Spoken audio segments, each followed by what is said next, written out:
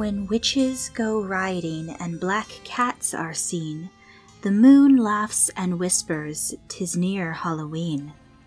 If you like to learn, but lack enough time to locate the reason or translate the rhyme, with magical knowledge from ancient tomes on the shelf, I bring Halloween topics to geek thyself. Hello everyone, I'm Heather and I'll be your host for this podcast. Halloween is my favorite holiday and my favorite spooky time of the year, so park your broom at the door and listen for a spell as I brew up some Halloween topics for this week and the rest of October.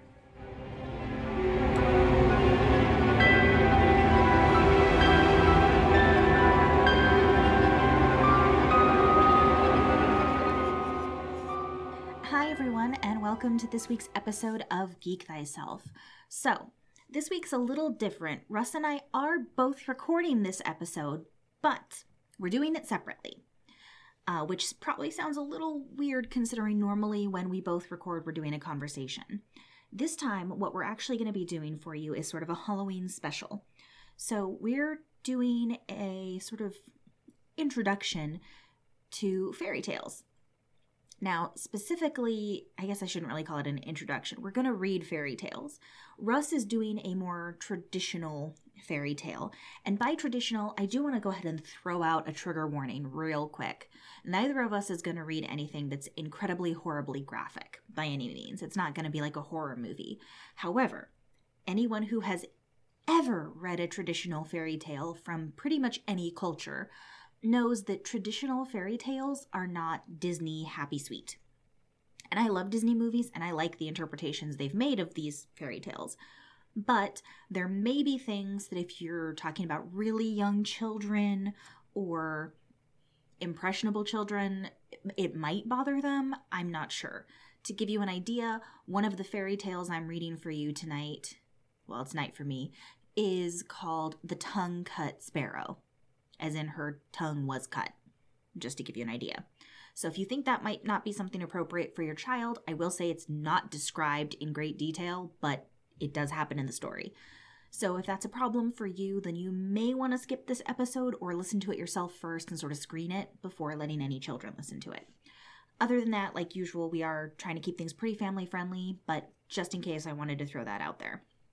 Also, traditional fairy tales are usually not as big on the happy endings. It depends on the tale. The two I'm going to read for you tonight are both very old and traditional Japanese folklore fairy tales. They both center around sort of learning a moral, which a lot of fairy tales do. In my case, both of the ones I'm going to be reading for you tonight deal with, kind people get good things. If you put kindness out into the world, kindness and good things are going to come back to you. Whereas the cruel people, the cruel, evil, mean people get what's coming to them as well. So it's very karma heavy, which, given that it's a Japanese fairy tale, makes sense. It's what I grew up reading. Big surprise. I actually think I read and knew these fairy tales not before I knew like Cinderella and Snow White, but around the same time because, of course, I'm half Japanese, so I grew up reading these with my family. Now, to get into this, I also want to start off with my mid-roll item, which I know is weird because we don't usually do that, but I want to talk about World Anvil. World Anvil's an amazing website. It's worldanvil.com. I highly recommend you check them out. They are the most robust world building and campaign management software out there. It's fantastic. There's so many things you can do. You can link different characters. You can really build up your story. And it's perfect whether you're an author trying to flesh out your world for your readers or whether you're a game master and you want to be able to flesh out your world for your players and let them create links with each other and with the NPCs. It's fantastic, fantastic product. Again, it's worldanvil.com. I definitely recommend you check them out. They're so amazing. They even won an Emmy award. And they're also just really nice people. So that makes it even better because you get to use an amazing product and also support really nice people. It's a win-win situation. And with that, I'm going to get into a couple of Japanese fairy tales dealing with nice people getting good things. Okay, so the first story I'm going to read for you.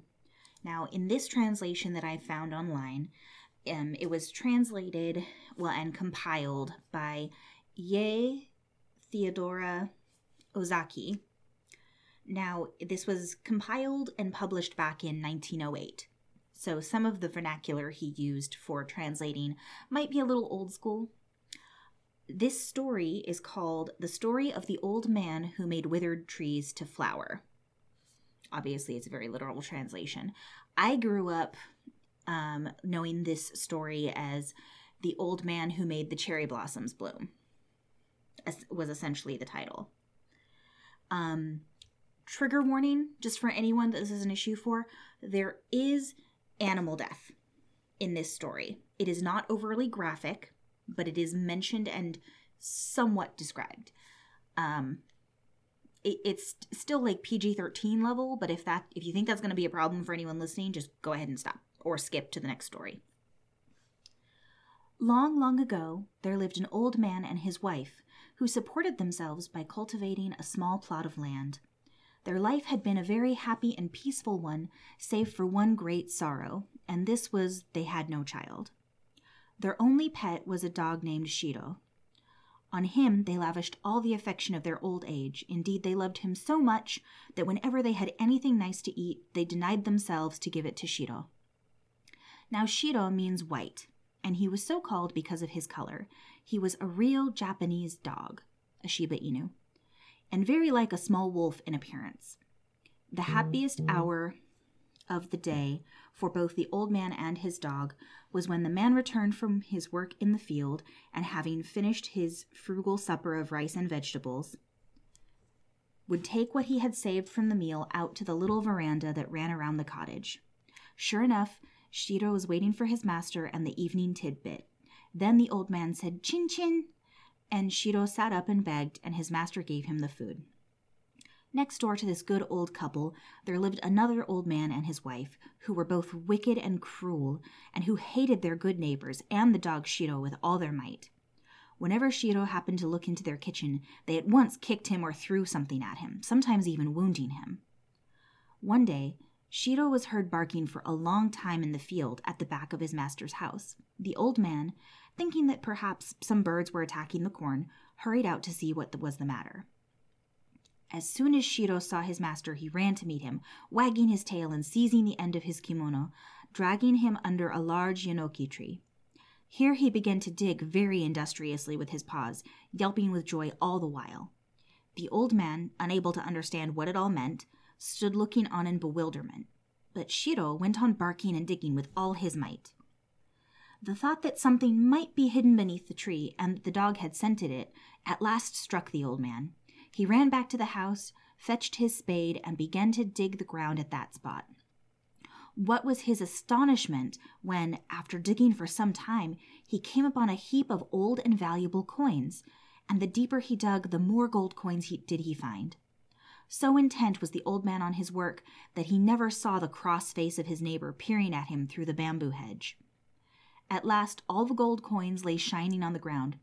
Shiro sat by, erect with pride and looking fondly at his master, as if to say, "You see, though only a dog, I can make some return for all the kindness you show me."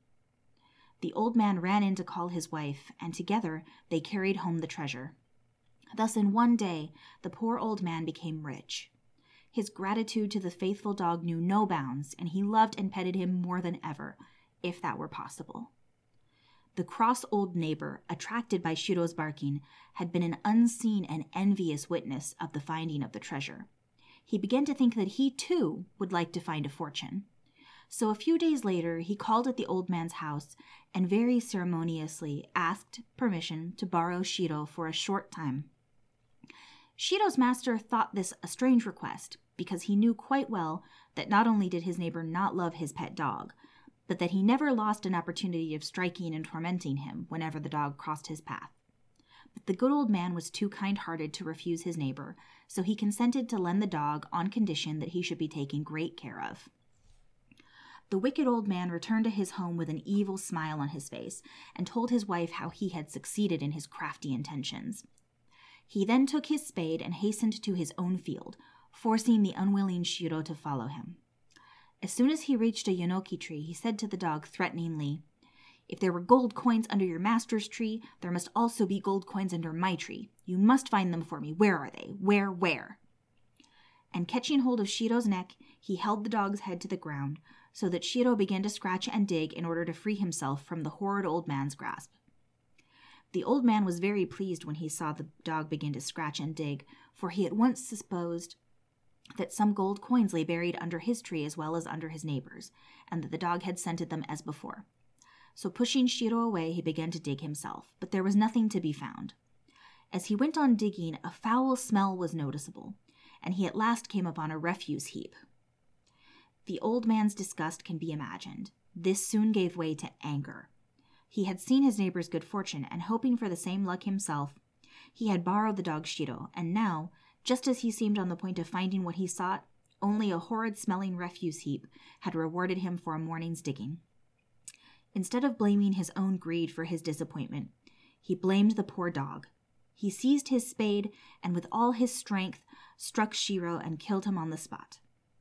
He then threw the dog's body into the hole which he had dug in the hope of finding a treasure of gold coins and covered it with the earth.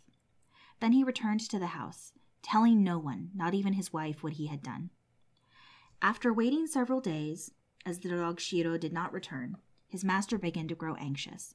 Day after day went by, and the good old man waited in vain. Then he went to his neighbor and asked him to give back his dog. Without any hesitation or shame, the wicked neighbor answered that he had killed Shiro because of his bad behavior. At this dreadful news, Shiro's master wept many sad and bitter tears. Great indeed was his woeful surprise, but he was too good and gentle to reproach his bad neighbor. Learning that Shiro was buried under the yonoki tree in the field, he asked the old man to give him the tree, in remembrance of his poor dog Shiro. Even the cross old neighbor could not refuse such a simple request, so he consented to give the old man the tree under which Shiro lay buried. Shiro's master then cut the tree down and carried it home. Out of the trunk he made a mortar. In this his wife put some rice, and he began to pound it with the intention of making a festival to the memory of his dog Shiro. Pausing in the story for just a second, the reason this is significant is that you pound rice in a mortar, in a traditional Japanese mortar, to make rice flour, and then you add water and turn it into mochi. Mochi is a Japanese dessert, and mochi cakes and rice cakes are often served at funerals and memorials as sort of a gift to the spirit of the person or loved one who has passed on. So basically what he did is he took the tree. He's going to make a bunch of cakes to remember his dog with and to have a festival, a funeral ceremony, essentially. Just throwing that in there because I'm sure a lot of people have no idea why that's significant. So he's making the memory for his dog Shiro. A strange thing happened. His wife put the rice into the mortar, and no sooner had he begun to pound it to make the cakes than it began to increase in quantity, gradually, till it was about 5 times the original amount. And the cakes were turned out of the mortar as if an invisible hand were at work.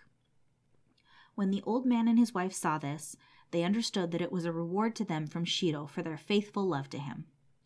They tasted the cakes and found them nicer than any other food. So from this time they never troubled about food, for they lived upon the cakes with which the mortar never ceased to supply them.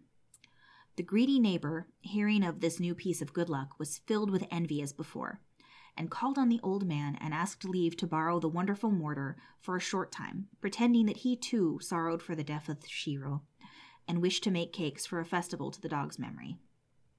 The old man did not in the least wish to lend it to his cruel neighbor, but he was too kind to refuse. So the envious man carried home the mortar, but he never brought it back. Several days passed, and Shiro's master waited in vain for the mortar, so he went to call on the borrower and asked him to be good enough to return the mortar if he had finished with it. He found him sitting by a big fire made of pieces of wood. On the ground lay what looked very much like pieces of a broken mortar. In answer to the old man's inquiry, the wicked neighbor laughed haughtily. "Have you come to ask me for your mortar? I broke it to pieces, and now I am making a fire of the wood, for when I tried to pound cakes in it, only some horrid-smelling stuff came out." The good old man said, "I am very sorry for that. It is a great pity that you did not ask me for the cakes. If you wanted them, I would have given you as many as ever you wanted. Now please give me the ashes of the mortar, as I wish to keep them in remembrance of my dog." The neighbor consented at once, and the old man carried home a basket full of ashes. Not long after this, the old man accidentally scattered some of the ashes made by the burning of the mortar on the trees of his garden. A wonderful thing happened. It was late in autumn, and all the trees had shed their leaves, but no sooner did the ashes touch their branches than the cherry trees, the plum trees, and all other blossoming shrubs burst into bloom, so that the old man's garden was suddenly transformed into a beautiful picture of spring. The old man's delight knew no bounds, and he carefully preserved the remaining ashes. The story of the old man's garden spread far and wide, and people from far and near came to see the wonderful sight. One day, soon after this, the old man heard someone knocking at his door, and going to the porch to see who it was, he was surprised to see a knight standing there. This knight told him that he was a retainer of a great daimyo, a lord,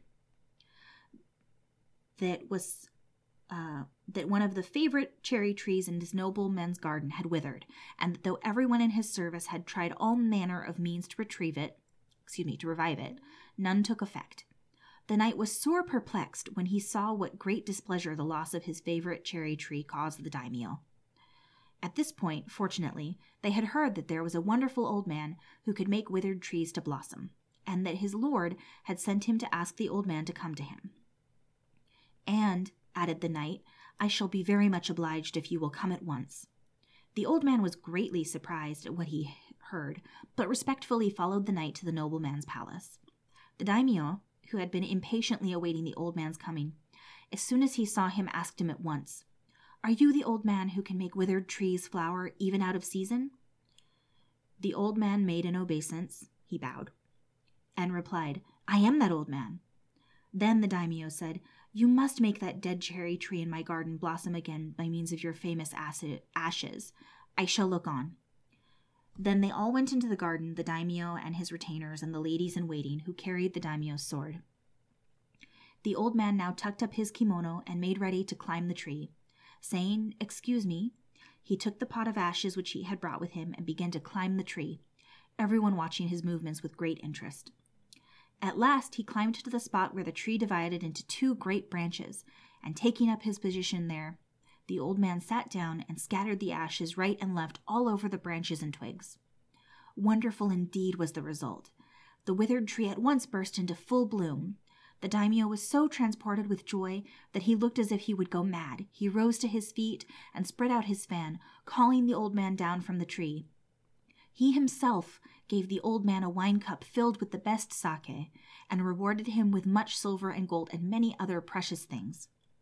The daimyo ordered that henceforth the old man should call himself by the name of Hanasaka Jiji, or the old man who makes the trees to blossom, and that henceforth all were to recognize him by this name, and he sent him home with great honor. The wicked neighbor, as before, heard of the good old man's fortune, and of all that had so auspiciously befallen him, and he could not suppress all the envy and jealousy that filled his heart. He called to mind how he had failed in his attempt to find the gold coins, and then in making the magic cakes. This time, surely, he must succeed if he imitated the old man, who made withered trees to flower simply by sprinkling ashes on them. This would be the simplest task of all. So he set to work and gathered together all the ashes which remained in the fireplace from the burning of the wonderful mortar.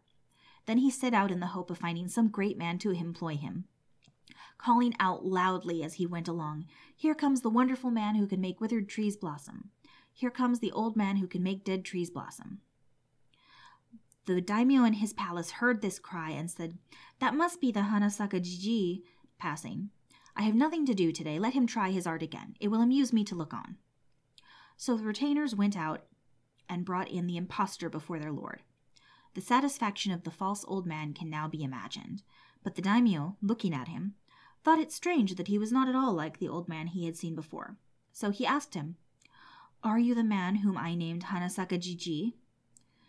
And the envious neighbor answered with a lie, "Yes, my lord." "That is strange," said the daimyo. "I thought there was only one Hanasaka Jiji in this world. Has he now some disciples?" "I am the true Hanasaka Jiji. The one who came to you before was only my disciple," replied the old man again. "Then you must be more skillful than the other. Try what you can do and let me see." The envious neighbor, with the daimyo and his court following, then went into the garden, and approaching a dead tree, took out a handful of the ashes which he carried with him and scattered them over the tree. But not only did the tree not burst into flower, but not even a bud came forth. Thinking that he had not used enough ashes, the old man took handfuls and again sprinkled them over the withered tree, but all to no effect. After trying several times, the ashes were blown into the daimyo's eyes. This made him very angry, and he ordered his retainers to arrest the false Hanasaka Jiji at once and put him in prison for an impostor. From this imprisonment the wicked old man was never freed. Thus did he meet his punishment at last for all his evil doings. The good old man, however, with the treasure of gold coins which Shiro had found for him, and with all the gold and silver which the daimyo had showered on him, became a rich and prosperous man in his old age, and lived a long and happy life, beloved and respected by all. So that was the story of the man who could make the trees blossom, or the old man who made the cherry trees blossom, depending on the name of the story you grew up listening to. As I did warn you, there was some things that are not great, unfortunately, for young listeners, but hopefully you enjoyed that story. And it took me a little longer to read than I thought it would, but nonetheless, on to our next story, which is the story of the tongue-cut sparrow.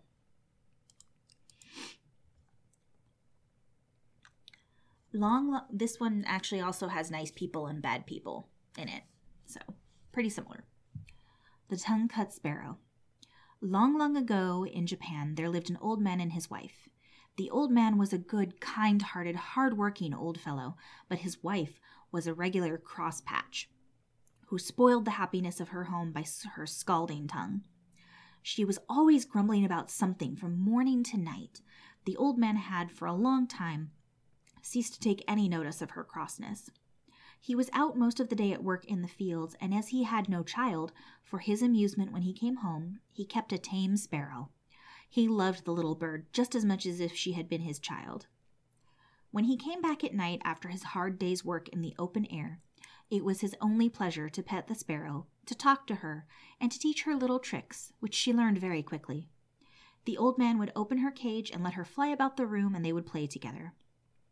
Then when supper time came, he always saved some tidbits from his meal with which to feed his little bird. Now, one day the old man went out to chop wood in the forest, and the old woman stopped at home to wash clothes. The day before, she had made some starch, and now when she came to look for it, it was all gone.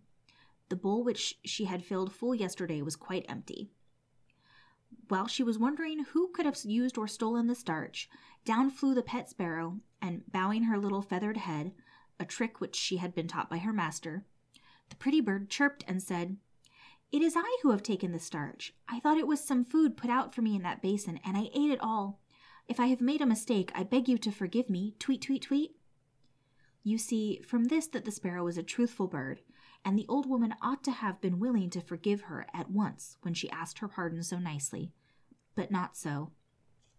The old woman had never loved the sparrow, and had often quarreled with her husband for keeping what she called a dirty bird around the house, saying that it only made extra work for her.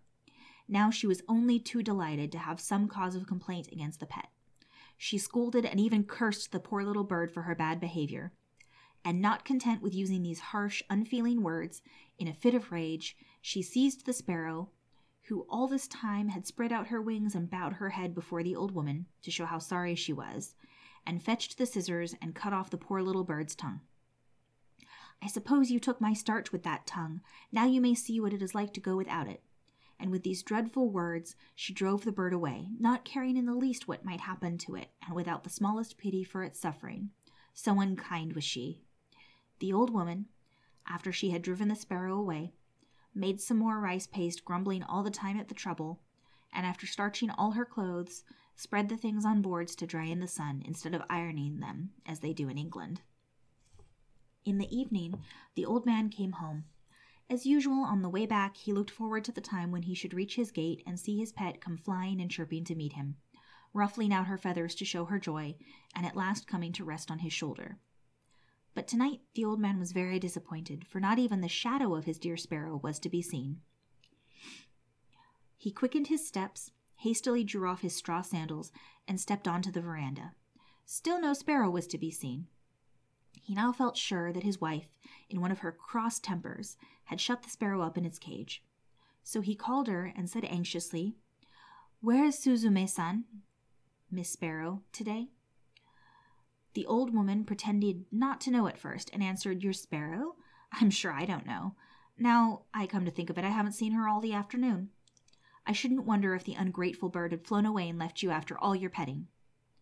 But at last, when the old man gave her no peace, but asked her again and again, insisting that she must know what had happened to his pet, she confessed all.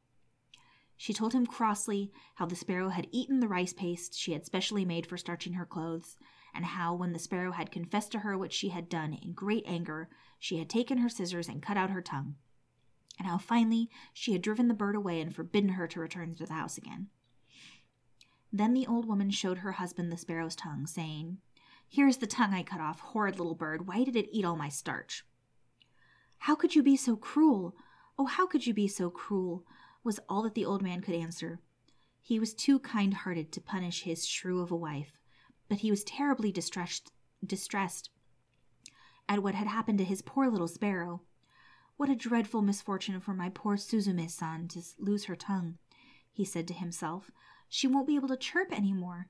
And surely the pain of the cutting of it out in the rough way must have made her ill. Is there nothing to be done?" The old man shed many tears after his cross wife had gone to sleep. While he wiped away the tears with the sleeve of his cotton robe, a bright thought comforted him. He would go and look for the sparrow on the morrow. Having decided this, he was able to go to sleep at last. The next morning he rose early, as soon as ever the day broke, and snatching a hasty breakfast, started out over the hills and through the woods, stopping at every clump of bamboos to cry, "Where, oh, where does my tongue-cut sparrow stay? Where, oh, where does my tongue-cut sparrow stay?" He never stopped to rest for his noonday meal, and it was far on in the afternoon when he found himself near a large bamboo wood. Bamboo groves are the favorite haunts of sparrows, and there, sure enough, at the edge of the wood, he saw his own dear sparrow waiting to welcome him. He could hardly believe his eyes for joy, and ran forward quickly to greet her. She bowed her little head and went through a number of the tricks her master had taught her, to show her pleasure at seeing her old friend again, and wonderful to relate, she could talk as of old. The old man told her how sorry he was for all that had happened, and inquired after her tongue, wondering how she could speak so well without it. Then the sparrow opened her beak and showed him that a new tongue had grown in the place of the old one, and begged him not to think any more about the past, for she was quite well now. Then the old man knew that his sparrow was a fairy, and no common bird. It would be difficult to exaggerate the old man's rejoicing now. He forgot all his troubles, he forgot even how tired he was, for he had found his lost sparrow. And instead of being ill and without a tongue as he had feared and expected to find her, she was well and happy, and with a new tongue, and without a sign of the ill treatment that she had received from his wife. And above all, she was a fairy. The sparrow asked him to follow her, and, flying before him, she led him to a beautiful house in the heart of the bamboo grove. The old man was utterly astonished when he entered the house to find what a beautiful place it was. It was built of the whitest wood, the softest cream-colored mats which took the place of carpets, were the finest he had ever seen, and the cushions that the sparrow brought out for him to sit on were made of the finest silk and crepe. Beautiful vases and lacquer boxes adorned the tokonoma, which is a little alcove, of every room. The sparrow led the old man to the place of honor, and then, taking her place at a humble distance, she thanked him with many polite bows for all the kindness he had shown her for many long years. Then the Lady Sparrow, as we will now call her, introduced all her family to the old man. This done, her daughters, robed in dainty crepe gowns, brought in on beautiful old-fashioned trays a feast of all kinds of delicious foods, till the old man began to think he must be dreaming. In the middle of the dinner, some of the sparrow's daughters performed a wonderful dance called the Suzume Odori, or the sparrow's dance, to amuse the guest. Never had the old man enjoyed himself so much. The hours flew by too quickly in this lovely spot with all these fairy sparrows to wait upon him and to feast him and to dance before him. But the night came on, and the darkness reminded him that he had a long way to go and must think about taking his leave and returning home. He thanked his kind hostess for her splendid entertainment and begged her, for his sake, to forget all she had suffered at the hands of his cross old wife. He told the Lady Sparrow that it was a great comfort and happiness to him to find her in such a beautiful home, and know that she wanted for nothing. It was his anxiety to know how she fared and what had really happened to her that had led him to seek her. Now he knew that all was well. He could return home with a light heart. If ever she wanted him for anything, she had only to send for him and he would come at once. The Lady Sparrow begged him to stay and rest several days and enjoy the change, but the old man said he must return to his old wife, who would probably be cross at his not coming home at the usual time, and to his work, and, for much as he wished to do so, he could not accept her kind invitation. But now that he knew where the Lady Sparrow lived, he would come to see her whenever he had the time. When the Lady Sparrow saw that she could not persuade the old man to stay longer, she gave an order to some of her servants, and they at once brought in 2 boxes, one large and the other small. These were placed before the old man, and the Lady Sparrow asked him to choose whichever he liked for a present, which she wished to give him. The old man could not refuse this kind proposal, and he chose the smaller box, saying, "I am too old and feeble to carry the big and heavy box. As you are so kind as to say that I may take whichever I like, I will choose the small one, which will be easier for me to carry." Then the sparrows all helped him put it on his back and went to the gate to see him off, bidding him goodbye with many bows and entreating him to come again whenever he had the time. Thus the old man and his pet sparrow separated quite happily, the sparrow showing not the least ill will for all the unkindness she had suffered at the hands of the old wife. Indeed, she only felt sorrow for the old man who had to put up with it all his life. When the old man reached home, he found his wife even crosser than usual, for it was late on in the night and she had been waiting for him for a long time. "Where have you been all this time?" she asked in a big voice. "Why do you come back so late?" The old man tried to pacify her by showing her the box of presents he had brought back with him, and then he told her of all that had happened to him and how wonderfully he had been entertained at the sparrow's house. "Now let us see what is in the box," said the old man, not giving her time to grumble again. "You must help me open it," and they both sat down before the box and opened it. To their utter astonishment, they found the box filled to the brim with gold and silver coins and many other precious things. The mats of their little cottage fairly glittered as they took out the things one by one and put them down and handled them over and over again. The old man was overjoyed at the sight of the riches that were now his. Beyond his brightest expectations was the sparrow's gift, which would enable him to give up work and live in ease and comfort the rest of his days. He said, "Thanks to my good little sparrow, thanks to my good little sparrow," many times. But the old woman, after the first moments of surprise and satisfaction at the sight of gold and silver were over, could not suppress the greed of her wicked nature. She now began to reproach the old man for not having brought home the big box of presents, for in the innocence of his heart he had told her how he had refused the large box of presents which the sparrows had offered him, preferring the smaller one because it was light and easy to carry home. "You silly old man," said she, "why did you not bring the large box?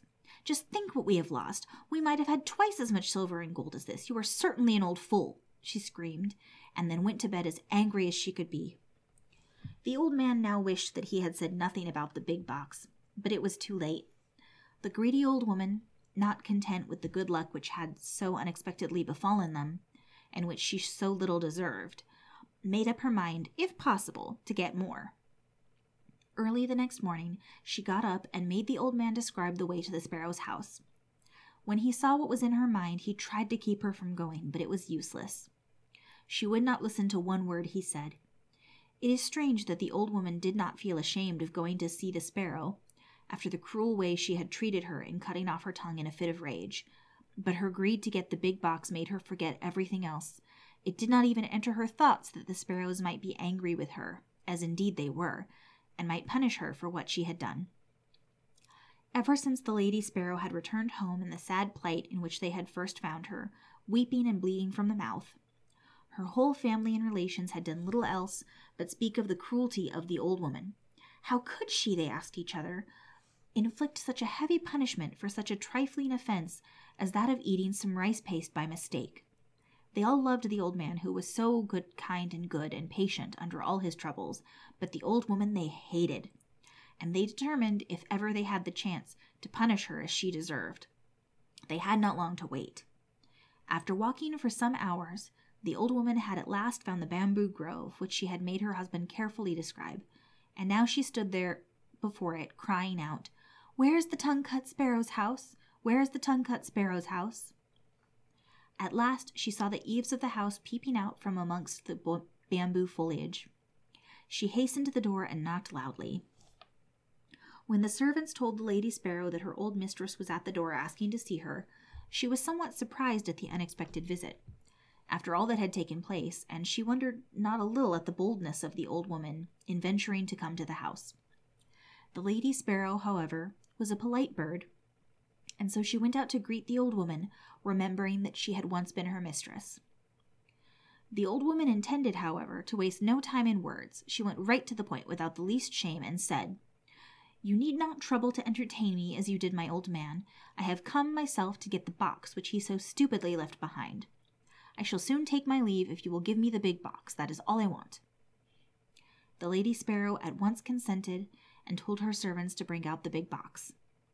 The old woman eagerly seized it and hoisted it onto her back, and without even stopping to thank the Lady Sparrow, began to hurry homewards. The box was so heavy that she could not walk fast, much less run, as she would have liked to do. So anxious was she to get home and see what was inside the box. But she had often to sit down and rest herself by the way. While she was staggering along under the heavy load, her desire to open the box became too great to resist. She could wait no longer, for she supposed this big box to be full of gold and silver and precious jewels like the small one her husband had received. At last this greedy and selfish old woman put down the box by the wayside and opened it carefully, expecting to gloat her eyes on a mine of wealth. What she saw, however, so terrified her that she nearly lost her senses. As soon as she lifted the lid, a number of horrible and frightful-looking demons bounced out of the box and surrounded her as if they intended to kill her. Not even in nightmares had she ever seen such horrible creatures as her much-coveted box contained. A demon with one huge eye right in the middle of its forehead came and glared at her. Monsters with gaping mouths looked as if they would devour her. A huge snake coiled and hissed about her, and a big frog hopped and croaked towards her. The old woman had never been so frightened in her life, and ran from the spot as fast as her quaking legs would carry her, glad to escape alive.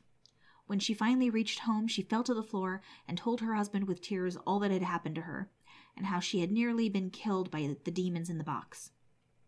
Then she began to blame the sparrow, but the old man stopped her at once, saying, "Don't blame the sparrow. It is your wickedness which has at last met with its reward.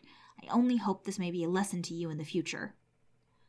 The old woman said nothing more, and from that day she repented of her cross, unkind ways, and by degrees became a good old woman, so that her husband hardly knew her to be the same person, and they spent their last days together happily, free from want or care, spending carefully the treasure the old man had received from his pet, the tongue-cut sparrow.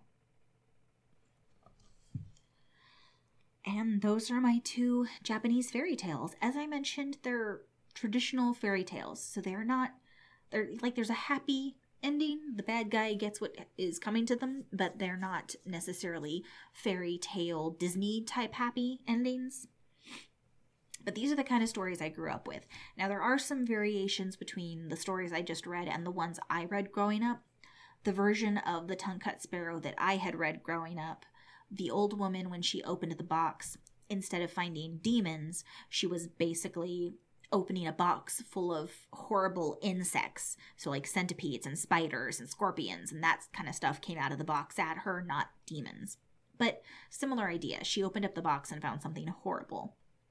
Also, for anyone listening who's confused as to why the sparrows were dancing for the old man and how they brought him out trays of food, there's no illustrations with this translation of the story, but in the fairy tale book that I had growing up, the pictures showed that because the sparrow was a fairy, she actually had the head of a sparrow and the body of a beautiful human woman. So essentially what's happening is when they say that she's a fairy, that's supposed to be an indication to you that even though she is a sparrow, she has some sort of a human form that she's able to take on. But that's something that's not necessarily inherent in the translation. It's not going to instantly click for someone who's never read Japanese fairy tales, but that is what they're describing. And with that, I'm going to call my half of the episode good. It's a little longer, but because we're reading fairy tales and because I know neither of mine were super long, I went ahead and read 2. Russ is going to be talking to you very soon about our other amazing sponsor, and then he's going to hit you with a new fairy tale. I don't know which one. I'm going to be surprised just like you are, but hopefully you enjoy. And for those of you out there who celebrate it, happy Halloween, and I hope you have a great weekend. Bye. Okay, hi guys. Thank you, Heather, for doing those 2 lovely stories. As Heather already explained at the start, we are recording separately because, again, schedules are just really, really rough, and because this is something we can actually do separately along with doing some stories. So, first off, though, I'm going to talk very, very, very quickly about dieharddice.com. Die Hard Dice create wonderful, stupendous, lovely dice, focusing mainly on metal ones, but they also have their own polymer line as well. They have done super, super fun things with colours and stylings over the past couple of years. We still love all the things they do. Their Spellbinder series with dual colours, and the new Prism Draconic series as well, which look like dragon scales, absolutely gorgeous. They've also got their great scroll off rolling, which we keep talking about because it's super amazing. You can find anything that you'd like from there for and you can search by class or color or material or anything, or even price and all that kind of thing, so you can find exactly what you want. We love them. I love their dice. I can't wait to get more of them. If you find anything that you like on their website, you can use the code GeekThyself to get 15% off your first or your next order with them. So yeah, if you would like to roll with the best, all you need to do is go to dieharddice.com. Okay, so now that bit's sort of been covered. As you can see, Heather's gone a little bit over, so I'll be covering a middling sort of length story and see how that goes, maybe 2 depending on if it's a shorter one or not. I am going to be looking at some stories from the Brothers Grimm, who are German folklorists. They have written many, many, many stories that you'll be familiar with from Disney films like Cinderella and Sleeping Beauty, and then other ones like Hansel and Gretel and all those kind of things. I'm going to try and pick out a couple that are a little less well known, just, I feel like that's a bit more fun because you've probably heard those stories, so I'm going to get right into it. Alright, so, excuse me. So the first one that I'm going to start with is a story called The Singing Bone. In a certain country, there was once great lamentation over a wild boar that laid waste to the farmers' fields, killed the cattle, and ripped up people's bodies with his tusks. The king promised a large reward to anyone who would free the land of the plague from this plague, but the beast was so big and strong that no one dared to go near the forest in which it lived. At last the king gave notice that whosoever should capture or kill the wild boar should have his only daughter to wife. Now there lived in the country 2 brothers, sons of a poor man, who declared themselves willing to undertake the hazardous enterprise. The elder, who was crafty and shrewd out of pride. The younger, who was innocent and simple from a kind heart. The king said, In order that you may be the most sure of finding the beast, you must go into the forest from opposite sides. So the elder went in on the west side and the younger on the east. When the younger had gone a short way, a little man stepped up to him. He held in his hand a black spear and said, I give you this spear because your heart is pure and good. With this you can boldly attack the wild boar, and it will do you no harm. He thanked the little man, shouldered the spear, and went on fearlessly. Before long he saw the beast, which rushed at him, but he held the spear toward it, and in its flying flurry it ran so swiftly against it that its heart was cloven in twain. Then he took the monster on his back and went homewards with it to the king. As he came out of the other side of the wood, there stood at the entrance of a house where people were making merry with wine and dancing. His elder brother had gone in here, and thinking that after all the boar would not run away from him, he was going to drink until he felt brave. But when he saw his young brother coming out of the wood laden with his booty, his envious evil heart gave him no peace. He called out to him, "Come in, dear brother, rest and refresh yourself with a cup of wine." The youth, who suspected no evil, went in and told him about the good little man who had given him the spear wherewith he had slain the boar. The elder brother kept him there until the evening, and then they went away together. And when in the darkness they came to a bridge over a brook, the elder brother let the other go first. And when he was halfway across the bridge, he gave such a blow from behind that he fell down dead. He buried him beneath the bridge, took the boar, and carried it to the king, pretending he had killed it, whereupon he obtained the king's daughter in marriage. And when his younger brother did not come back, he said the boar must have killed him, and everyone believed it. But as nothing remains hidden from God, so this black deed was to come to light. Years afterward, a shepherd was driving his herd across the bridge, and saw lying in the sand beneath a snow-white little bone. He thought it would make a good mouthpiece, so he clambered down, picked it up, and cut out of it a mouthpiece for his horn. But when he blew through it for the first time, to his great astonishment, the bone began of its own accord began to sing. "Ah, friend, thou blowest upon my bone. Long have I lain beside the water. My brother slew me for the boar, and took for his wife the king's youngest daughter." "What a wonderful horn," said the shepherd. "It sings by itself. I must take it to my lord the king." And when he came to the king with the horn again, it began to sing its little song.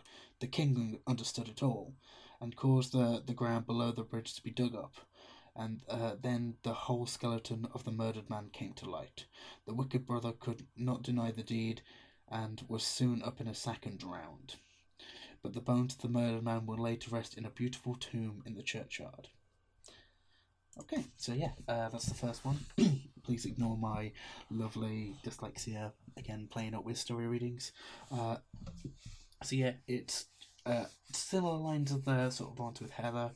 Obviously, someone does end up dying in it, but the wrong doer does get caught in the end, and it does balance out a little bit. So yeah. Okay, so the next story that I'm going to be looking at is called Godfather Death, again by the Brothers Grimm. So yeah, let's get right into it. A poor man had 12 children and had to work day and night in order just to feed them.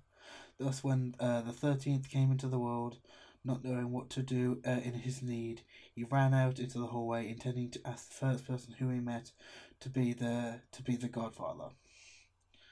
The first person who came his way was our dear God, who already knew what was in his heart, and God said to him, "Poor man, I pity you. I will hold your child at his baptism and care for him and make him happy on earth." The man said, "Who are you?" "I am God."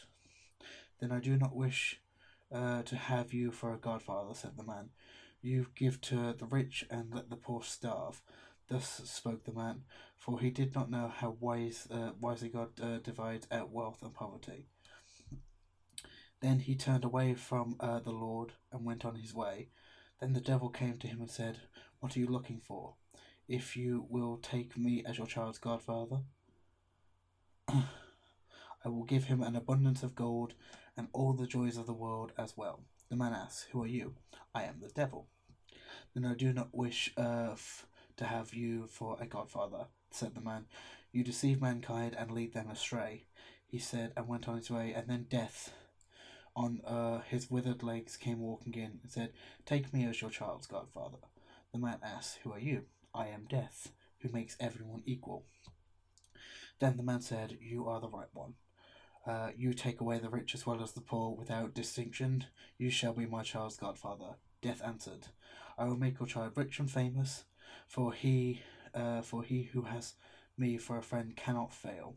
The man said, Next Sunday is the baptism. Be there on time. Death appeared as he promised and served as godfather in an orderly manner. After the boy came of age, his godfather appeared to him one day and asked him to go with him. He took him out into the woods and showed him a herb that grew there, saying, Now you shall receive your godfather's present. I will turn you into a famous physician. Whenever you are called to a sick person, I will appear to you. If I stand at the sick person's head, you may say with confidence that you can make him well again. Then give him some of this herb, and he will recover. But if I stand at the sick person's feet, he is mine, and you must say that he is beyond help, and that no physician in the world could save him. But beware of using the herb against my will, or something very bad will happen to you. It was not long before the man had become the most famous physician in the whole world. People said of him, He only needs to look at the sick in order to immediately know their condition, whether they will regain their health or are doomed to die. The people came to him from far and wide, taking him to their sick and giving him so much money that he soon became a wealthy man. Now it came to pass that the king became ill. The physician was summoned and was told to say if a recovery was possible. However, when he approached the bed was standing at the sick man's feet, so no herb on earth would be able to help him. If I could only deceive Death for once, thought the physician. He will be angry, of course, but because I am his godson, he will shut one eye. I will risk it. He therefore took hold of the sick man and laid him the other way round, so that Death was now standing at his head. Then he gave the king some of the herb, and he recovered and became healthy again. However, Death came to the physician, made a dark and angry face, threatened him with his finger, and said, You have betrayed me. I will overlook it this time because you are my good son. But if you dare to do it again, it will cost you your neck, for I will take you yourself away with me. Soon afterward, the king's daughter became seriously ill. She was his only child, and he cried day and night until his eyes were going blind. Then he proclaimed that whoever rescued her from death should become her husband and inherit the crown. When the physician came to the sick girl's bed, he saw Death at her feet. He should have remembered his godfather's warning, but he was so infatuated by the princess's great beauty and the prospect of becoming her husband that he threw all of his thoughts to the winds. He did not see that Death was looking at him angrily, lifting his hand in the air and threatening him with his withered fist. He lifted up the sick girl and placed her head where her feet had been. Then he gave her some of the herb, and her cheeks immediately turned red, and life stirred in her once again. Death, seeing that he had been cheated out of his property for a second time, approached the physician with long strides and said, You are finished. Now it is your turn. Then Death seized him so firmly with his ice-cold hand that he could not resist, and led him into an underground cavern.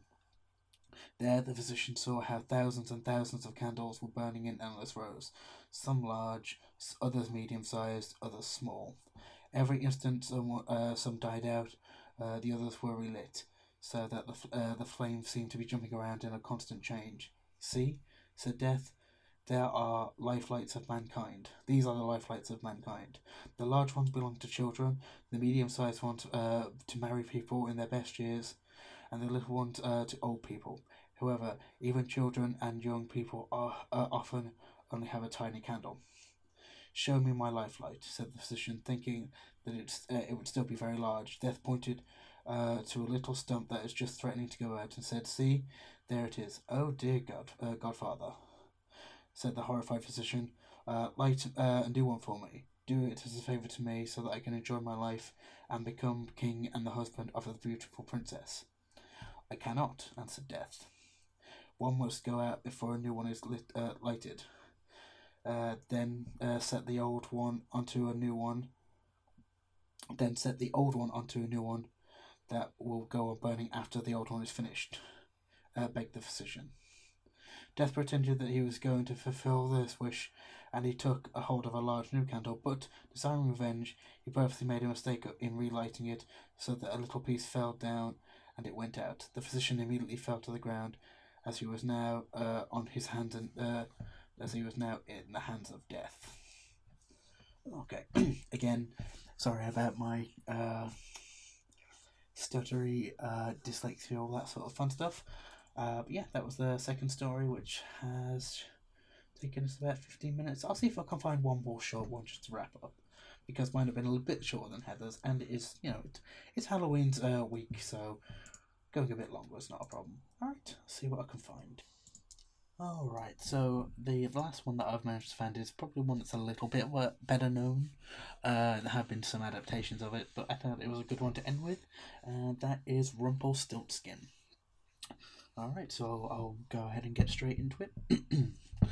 There was once a miller who was poor, but he had one beautiful daughter. It happened one day that he came to speak with the king, and to give himself consequence, he told him that he had a daughter who could spin gold out of straw. The king said to the miller, that is an art that pleases me well. If thy daughter is as clever as you say, bring her to my castle tomorrow, and that I may put her to the proof. When the girl was brought to him, he led her into a room that was quite full of straw, and gave her a wheel and spindle, and said, Now set to work, and if by the early morning thou hast not spun all this straw into gold, thou shalt die. And he shut the door himself, and left her there alone. And so the poor miller's daughter was left there sitting, and could not think what to do for her life. She had no notion of how to set to work to spin the gold from straw. And her distress grew so great that she began to weep. Then all at once the door opened, and in came a little man, who said, Good evening, miller's daughter. Why are you crying? Oh, answered the girl, I have got to spin gold out of straw, and I don't understand the business. Then the little man said, What will you give me if I spin it for you? My necklace, said the girl. The little man took the necklace, seated himself before the wheel, and whir, 3 times round, and the bobbin was full. And then he took up another whir, and whir, 3 times round, and that was full. And so he went on till morning, and when all the straw had spun, all the bobbins were full of gold. At sunrise came the king, and when he saw the gold he was astonished and very much rejoiced, for he was very avaricious. He had the miller's daughter taken into another room filled with straw much bigger than the last, and told her that as she valued her life she must spin it all in one night. The girl did not know what to do, so she began to cry, and when the door opened, the little man appeared and said, What will you give me if I spin all the straw into gold? The ring from my finger, answered the girl. So the little man took the ring, and began again to send the wheel whirring around, and by the next morning all the straw was spun into glistening gold. The king was rejoiced beyond measure at the sight. But as he could never have enough of gold, he had the miller's daughter taken into a still larger room full of straw, and said, This too must be spun in one night, and if you accomplish it, you shall be my wife. For he thought, although she is but a miller's daughter, I am not likely to find anyone richer in the whole world. As soon as the girl was left alone, the little man appeared for the 3rd time and said, What will you give me if I spin the straw for you this time? I have nothing left to give, answered the girl. Then you must promise me the first child you have after you are queen, said the little man. But who knows whether that will happen, thought the girl. But as she did not know what else to do in her necessity, she promised the little man what he desired, upon which he began to spin, until all the straw was gold. And when in the morning the king came and found all done according to his wish, he caused the wedding to be held at once, and the miller's pretty daughter became a queen. In a year's time she brought a fine child into the world, and thought no more of the little man. But one day he came suddenly into her room and said, Now give me what you promised me. The queen was terrified greatly, and offered the little man all the riches of the kingdom if he would only leave the child. But the little man said, "No, I would rather have something living than all the treasures of the world." Then the queen began to lament and to weep. So the little man had pity upon her. "I will give you 3 days," he said, "and if at the end of that time you cannot tell me my name, you must give up the child to me." The queen then spent the whole night in thinking over all the names that she had ever heard, and sent a messenger through the land to ask far and wide for all the names that could be found.